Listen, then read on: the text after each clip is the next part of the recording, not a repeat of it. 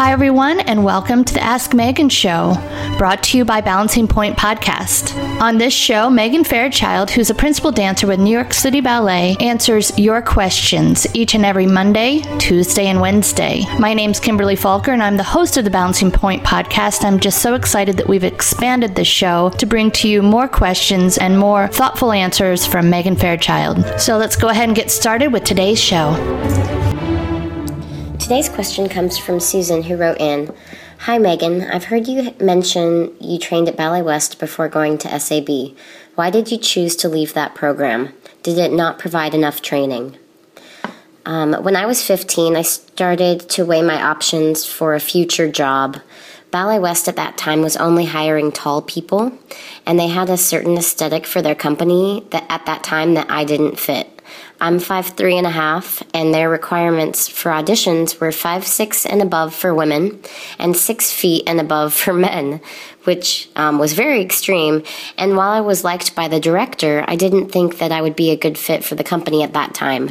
So my sophomore year, I danced with them as a trainee, but I was really looking to go where my height wouldn't make me feel so out of place. You actually never know what heights directors are looking for. Before I joined New York City Ballet, they had previously not hired women my height, and now there's a bunch of us. Companies go through phases with their preferred aesthetic, and it's kind of being in the right place at the right time, and also going where your unique talents and look fit what the company is looking for. In addition to not feeling like I would be a good fit for Ballet West, I was one of the top dancers at the Ballet West school at the time, and I had fewer and fewer people to look up to. So I liked surrounding myself with lots of talent so that I pushed myself, and SAB gave me that. I was surrounded by an incredible amount of talent when I went there for my first summer, and the teachers had new and interesting things to teach me that I had not worked on in the past.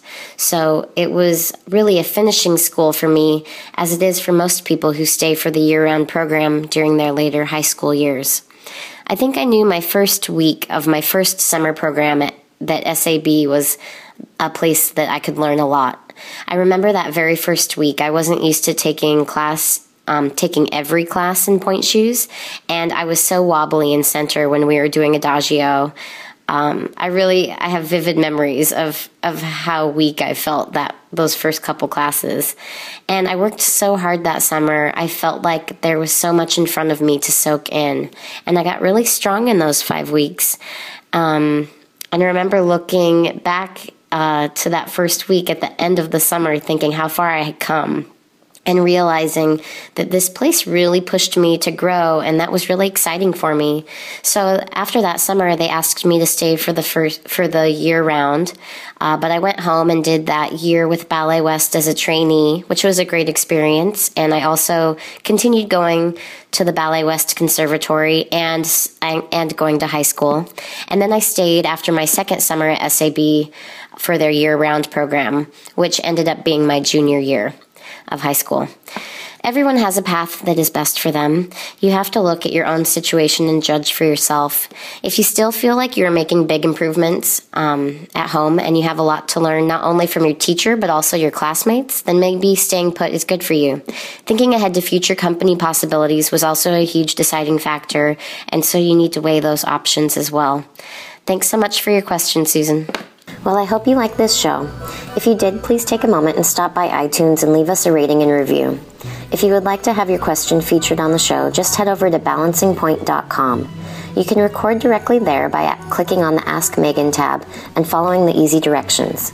You can also keep in touch with me by following me on Instagram at mfairchild17, Twitter at fairchildmegan, or at my website meganfairchild.com.